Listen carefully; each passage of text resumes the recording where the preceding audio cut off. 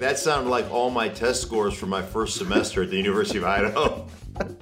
It's the Harvard of the Northwest, though. It is the Harvard of the Northwest. How I remained eligible is still there's still a big question there.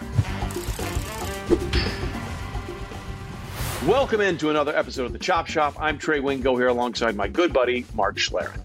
Here in The Chop Shop, we're partnering once again with our friends at Mercedes-Benz Sprinter Vans. Hey, when was the last time you seriously considered your dreams? I mean, come on, you used to think about them all the time. What happened? I say it's time that you and your dreams got back together. I mean, think about it. You could live the van life in a totally customized Mercedes-Benz Sprinter. You could tour all 423 national parks, build a mountain cabin with your dad, or even start up your own business. Really, whatever you want to dream up. And it's a Mercedes-Benz van we're talking about here, kids. So expect innovative safety features like crosswind assist and blind spot assist. Expect amazing performance and reliability with an MBUX voice command system, a 5-star dealer network, and an available gas engine. It runs like, well, a dream. So what do you say? Head to the Mercedes-Benz dealership and get that Sprinter van. Tell them your dream sent you. Hey, everybody, what's up? Welcome into another version of The Chop Shop. Trey Wingo here with my good friend and longtime colleague at another place we used to work together, but we're much happier now, Mark Schlereth. Stinky McBean, did you have a good Thanksgiving? We had a great Thanksgiving. How about yourself, Trey? Very good, very low-key, but very, very nice. I do have to ask before we get into any of the games, do you have to pay state income tax in New Jersey now? Because it feels like every time I turn on my TV, you and Adam are calling a game from MetLife Stadium.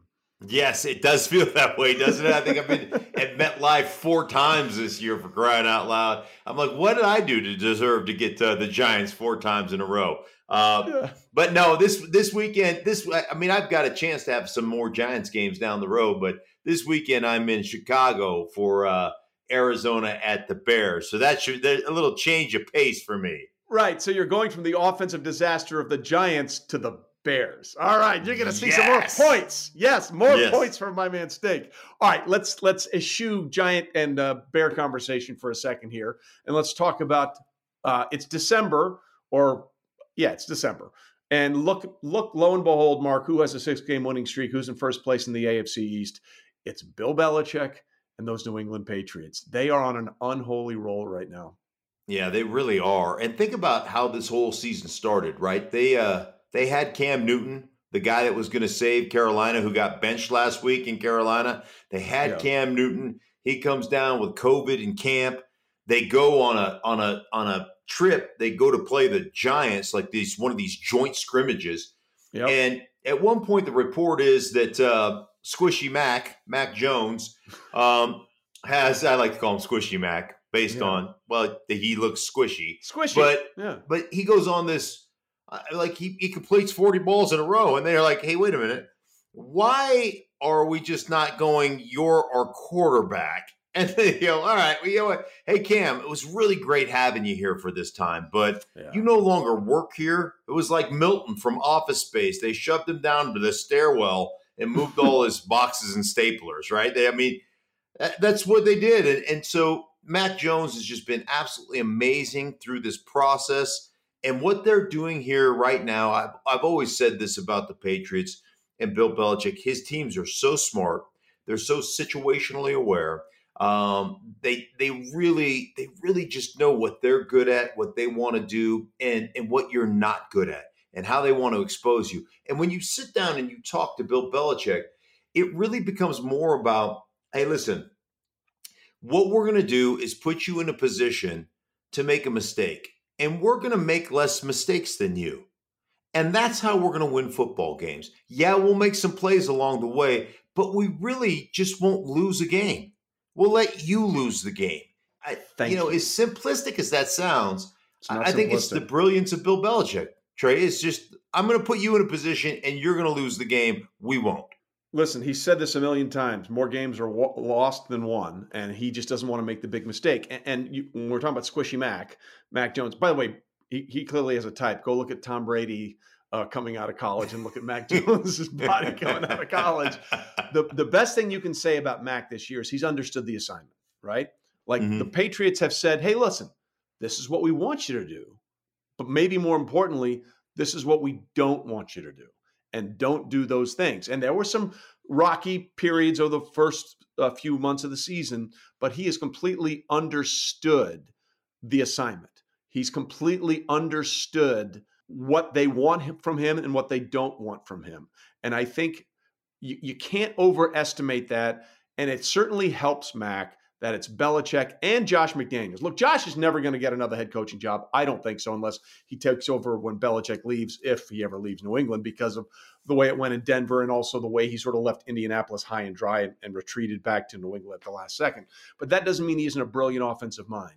And the way he's putting things on Mac Jones's plate and not putting things on Mac Jones's plate has been really a master class in offensive coaching. It truly has. The other thing is, Mac Jones just has an insatiable appetite for knowledge. And, we've had the opportunity over the years to work with a bunch of guys that played for the Patriots, and they put a premium on guys that play the game above the neck, that might not be the greatest athletes or the greatest, that they may not have that. Like, a lot of people go to the combine and they recruit, or they try to sign and draft the athletic triangle, right? Height, weight, and speed. Where New England goes, man, I want it above the neck. Give me an above the neck player, and I'll worry about the athleticism later. And Mac Jones is exactly that. And one thing that both Josh McDaniels and Bill Belichick told me earlier in the year is there is nothing that he doesn't know come game time. But he knows this game plan and that opponent inside and out, and basically give him autonomy at the line of scrimmage. Keep us out of bad plays, Mac. And as a rookie, you just don't ever see that from a rookie. So it's amazing what he's been able to do, and just the faith that they placed in him to be able to operate that way. Well, just before we move on, just going to throw this out there. Like we said, they're on a 6-game winning streak. So that means the Patriots went undefeated in November. That's the 6th time under Bill Belichick's career that the team has gone undefeated in November. 03, 04, 07, 2012, and 2017. Why do I bring up those years? 4 of the previous times that Bill Belichick's team has gone on to go through a November undefeated, they went on to a Super Bowl in 4 of those 5 seasons. So just keep that in the back of your mind as we continue to matriculate towards the end of the season. Mark, the AFC could not be more wide open. And look, the Ravens are still the number 1 seed. Tennessee fell out of that after the loss on Sunday to New England. But, Lamar Jackson's played 5 really bad games in a row, and suddenly no one's complaining about him. We'll get to that in a minute. The point being, the thing I'm making here is that there are 12 teams in the AFC right now that are 500 or better. 12 teams after week 12 of the NFL season. Last time that happened was 2002. We are looking at a wide open race with what's going on in the AFC right now. Yeah, you talked about it with Tennessee, the way they've fallen apart with the Baltimore Ravens, where they're winning games, but how they're winning them. I mean, they barely win one against Chicago, albeit with a backup quarterback. They barely win against Cleveland. They haven't played that well offensively or defensively. It's a hodgepodge, the running back position. They're a completely different team than they've been in the past. Matt Judon has gone over to New England. He's rushing the passer. They don't really have that kind of dominant presence on the line of scrimmage on the defensive side of the ball. And somehow John Harbaugh is keeping them in first place. Great job of coaching there. But you're right. To me, Kansas City is the best team in the AFC. And I'm not going to be surprised. They're 7-4 right now. I'm not going to be surprised when all of a sudden the season ends and they're 13-4 and the number 1 seed in football. I think that's going to happen. They seem to have their defense figured out. But you're right. The rest of the AFC is wide open, and I honestly don't know who's good and who's bad because it's so 1 minute the Denver Broncos are dominating the Chargers. They're dominating the Cowboys. The next minute, they're just laying an egg to Philly. Like the Tennessee Titans are, a dominant team, and then all of a sudden they're not a dominant team. It is crazy. It makes it fun to watch, though. That's for sure. It certainly does. And to your point, with the win Sunday, Denver has the exact same record as the Chargers. Do we think they're the same team? I don't think so. It's crazy. It's absolutely insane. Here's what we do know: Tom Brady is still Tom Brady. By the way, I thought that game changed dramatically on one sequence. The Colts were up 10 points early in the third quarter, and we're moving the ball. Shaq Barrett comes off the edge, gets a strip sack. That stops that drive, changes the momentum. They get points on the board, and suddenly it's a tie game late, and Tom Brady does what Tom Brady does, leading them down to a game-winning drive. And, as this was unfolding, after Jonathan Taylor had gone down there and scored and made it a tie game, I'm like, there's too much time on the clock, and all we need is a field goal. I've seen this play before. I know how this ends. Right. You know what? I think more now than ever, and this has been a trend, I don't know, last 5+ years, that the double up, the halftime, defer the opening kickoff, try to get the last possession of the first half, score, then double up. And I've told you this before, talking to a team, it's as much an indicator if you possess the ball at the end of the first half. Yep. Just possess it. You don't even have to score. Just own the ball at the end of the first half, go into halftime with possession of the ball, and come out and get the second half possession.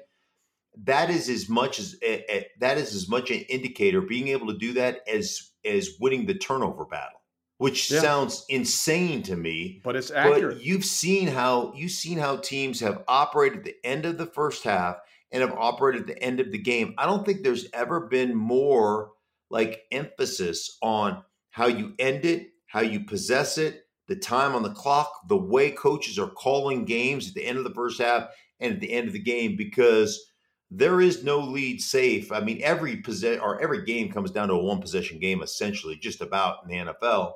And if you leave a minute on the clock and you're facing Tom Brady or any of these other guys, like last night's the Monday night game, you leave a minute on the clock, and Seattle hasn't done anything the entire game on offense. The entire game. And you drive down and they score a touchdown. It's Russell Wilson to Freddie Swain down the middle on a cover 2 with a busted coverage. And the next thing you know, you're lining up for 2-point conversion to tie that damn thing up. You don't get it done. But that's how these games that's how they unfold every single week. You know what I also find interesting, especially this year, or actually every year, what narratives we select, or some people select on their platforms to make the big stories. Remember when Patrick Mahomes was broken and he was terrible? Yeah. And the Chiefs offense was supposed to run when they were passing, and they should be passing when they couldn't figure anything out. Well, that was because of 3 bad games, right? Because the first 6 games, they were on cruise control, putting up more numbers than they did in their 2 Super Bowl seasons, but they just had some turnover issues. So they had 3 bad games in a row, and people thought the world was ending. I was hopeful because I live in Denver, so I was really hoping that Patrick Mahomes was a bust, and the decade of dominance was already over in year 4, but apparently it's not, and that hurts a little bit deep inside. The reason why I bring that up, I want to now listen. There's no perfect metric to talk about a quarterback, right? Passer rating is this ridiculous 158 point something number. That's insane. ESPN, when we were working there, came up with something called QBR, which I think is better because it's on a more understandable scale of 0 to 100. There's still some issues I have with it, but it's an indicator on a 0 to 100 scale of how the quarterback is playing. I'm going to list the QBR in the last 5 games for Lamar Jackson.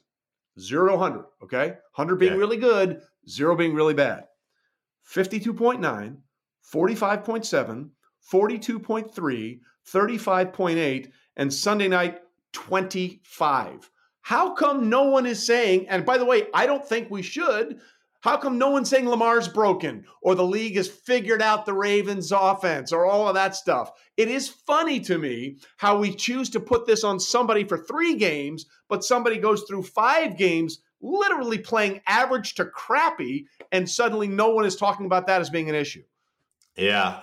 Matter of fact, that sounded like all my test scores for my first semester at the University of Idaho. It's the Harvard of the Northwest, though. It is the Harvard of the Northwest. How I remained eligible is still there's still a big question there. Yeah, I mean, offensively, first and foremost, we can sit there and talk about Lamar and his progression as a passer and all that they do, but the bottom line, as well as I do, that team is predicated on being able to run the football. Yep. They have lost their running backs. They have just got Nick Boyle back, who's a great blocking tight end. Correct. They've used Ricard as a kind of an extra offensive tackle in the passing game. But their whole thing was We cram it down your throat. There is no down and distance that we won't run it on. 3rd down and 6 is a running game or a running play. And ultimately what we do is we force you into some man-to-man coverage situations, and then we exploit you on the seams or the shallow crossing routes to our tight ends. And they're easy throws. Now you're facing so much more zone because you're not running the ball as well. You've got to make these layered throws. And let's face it, they haven't been in sync on that. And when you watch them on film, Trey, they probably throw more 7-step drops, deep route combinations than any team I watch in football. Everything is underneath for every other team. Let's make 7-man protections, 2 3-man routes, and let's push the ball down the football field. It's great when you're getting man-to-man because, your guys they've got to defend the run, and all of a sudden you get a guy over the top, and they're easy throws because there is no safety help over the top. But that's not what they're facing right now, and Lamar is struggling in those situations. And let's face it, they're not designed to win that way. And so we can sit there and say, hey, Lamar is improved. He certainly has improved. Lamar is a really good player, but he hasn't improved to the point where, hey, Lamar, let's just throw it on your shoulders and you go throw us to victory. That's not how this team is built. 7 touchdowns and 9 interceptions over that 5-game streak, including 4 on Sunday night. So a lot to clean up there if they want to still be the number 1 seed in the AFC. All right, let's take a break. And when we come back, we'll talk about something that everyone thinks is just a science that you take in school, but it's also really important in football. We'll get to that next on the Chop Shop. No 2 dreams are the same, but there is one van equipped to handle them all. For over 120 years, Mercedes-Benz vans have been built, upfitted, and ready to go because we believe dreams should never stay that way. Because those who find their passion drive their passion.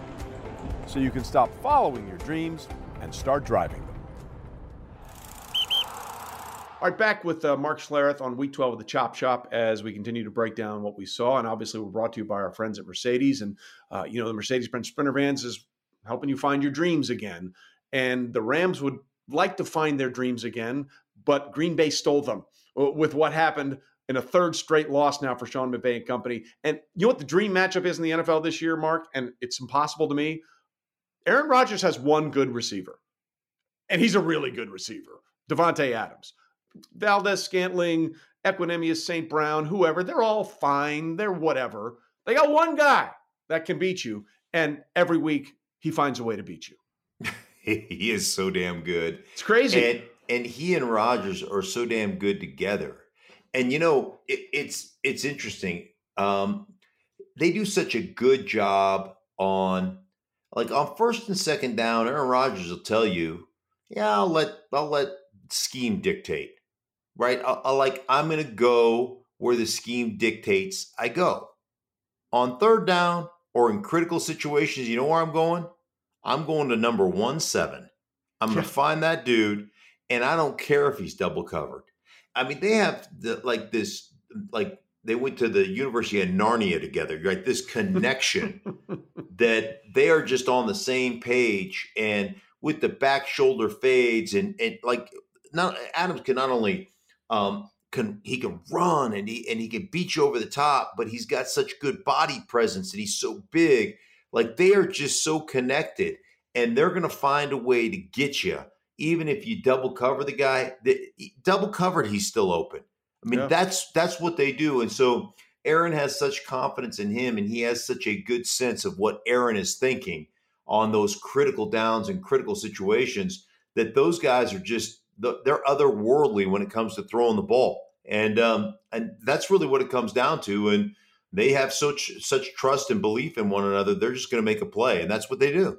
Well, speaking of trust and belief, we don't have that with the Rams anymore. They have lost 3 games in a row since they made the splash signings for Von Miller and then getting Odell Beckham Jr.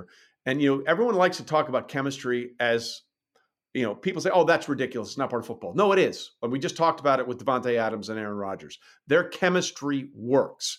And right now, the Rams' chemistry is broken. And you just wonder how much of it is adding new players, how much of it is the loss of Robert Woods.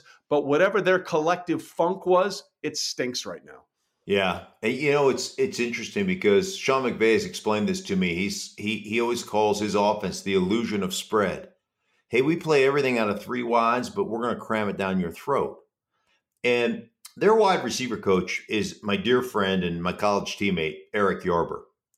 And so I'm doing a game earlier this year and just asked him about each one of his receivers. It was the Rams-Giants because, you do the Giants games. Right. So I prefer to think I was doing the Rams game. But anyhow, I digress. And I just hey man, give me something on your your receiving core. And so we call them the Yarbinators. And you explained each guy and kind of what every guy does, and it was really cool. We built a graphic for it, and it was fun and it was a good time. But the bottom line was he called Robert Woods TMC is the nickname, and it stands for the most complete. Oh, he's so good. And he is just good at everything, whether it's getting you over the top, whether it's, settling down in zones, whether it's blocking the edge on the front side or blocking the edge on the back side. He's just a complete and total football player. And there is nothing that he can't do. And you mess with that chemistry, you mess with that ability. And there's something to it. There's no question there's something to it. They thought that Von Miller was going to come in there and be so productive opposite of Aaron Donald. That hasn't panned out yet either. I mean, it just is. I'm 100% with you. Sometimes it's not about talent. Sometimes it's about what you're willing to do for one another, the way you're willing to play for one another, the sacrifices and the dirty work that you're willing to do for one another. And they've got some serious issues going on right now because they're broken. They just don't have that same mojo, that same rhythm. And you hope for the Rams they figure it out. You hope because, I want to see Matthew Stafford go deep into the playoffs. I want to see that after coming from Detroit and what the debacle, sorry, Turk, the debacle that the Detroit Lions are. He's lived it for years. He knows. Yeah. Turk's our producer who's a Lions fan, which is just like saying, I enjoy pain. The other problem for the Rams is they've lost 3 in a row for only the second time under Sean McVay is that the Niners are beginning to look like the Niners again. However, a massive loss for a couple of weeks now with that groin injury to Deebo Samuel. I know you're going to speak to scheme and all that kind of stuff. So just so people understand what's potentially missing now for the 49ers. 3 players in NFL history have ever had 1,000 receiving yards, 5 receiving touchdowns, and 5 rushing touchdowns in a single season. Deebo has done that in 11 games, and now he's going to miss some time. Yeah, he is, as Kyle Shanahan told me, he's a fullback that plays wide receiver. Yep. He's just got fullback body, fullback skills. Just run you over. He's just a weapon offensively. And I think, in an honest moment, they would tell you, hey man, he's not the best route runner, the most polished route runner. He's not Devontae Adams. Hey, let's line up. I'm just going to beat you one-on-one. He relies on Kyle Shanahan calling plays for him, running it out of the backfield, all the just misdirection stuff they run, all the play action stuff they run, competitive at the point of attack with the ball, great strong hands. He's a nightmare for people. And I tell you what, this kills them because I said this, I think 3 or 4 weeks ago. Don't be surprised when the Niners, when I think I said 8 of their last 9 games or 7 of their last 8 games. Don't be surprised when they're competing for the division title come the end of the season. This really hurts. Also, Fred Warner, I believe, is going to miss some time. So this really hurts them. They're running the ball exceptionally well, but they don't have another guy that can do what Deebo does. I know that Ayuk has stepped up occasionally when Deebo's been out, and he's played really well lately. But he stepped up in that Deebo role, but he's not the same as he's not built the same. There's nobody built like Deebo that plays wide receiver in the National Football League other than Deebo. So I tell you what, this is a big, big time blow for the 49ers and their offense.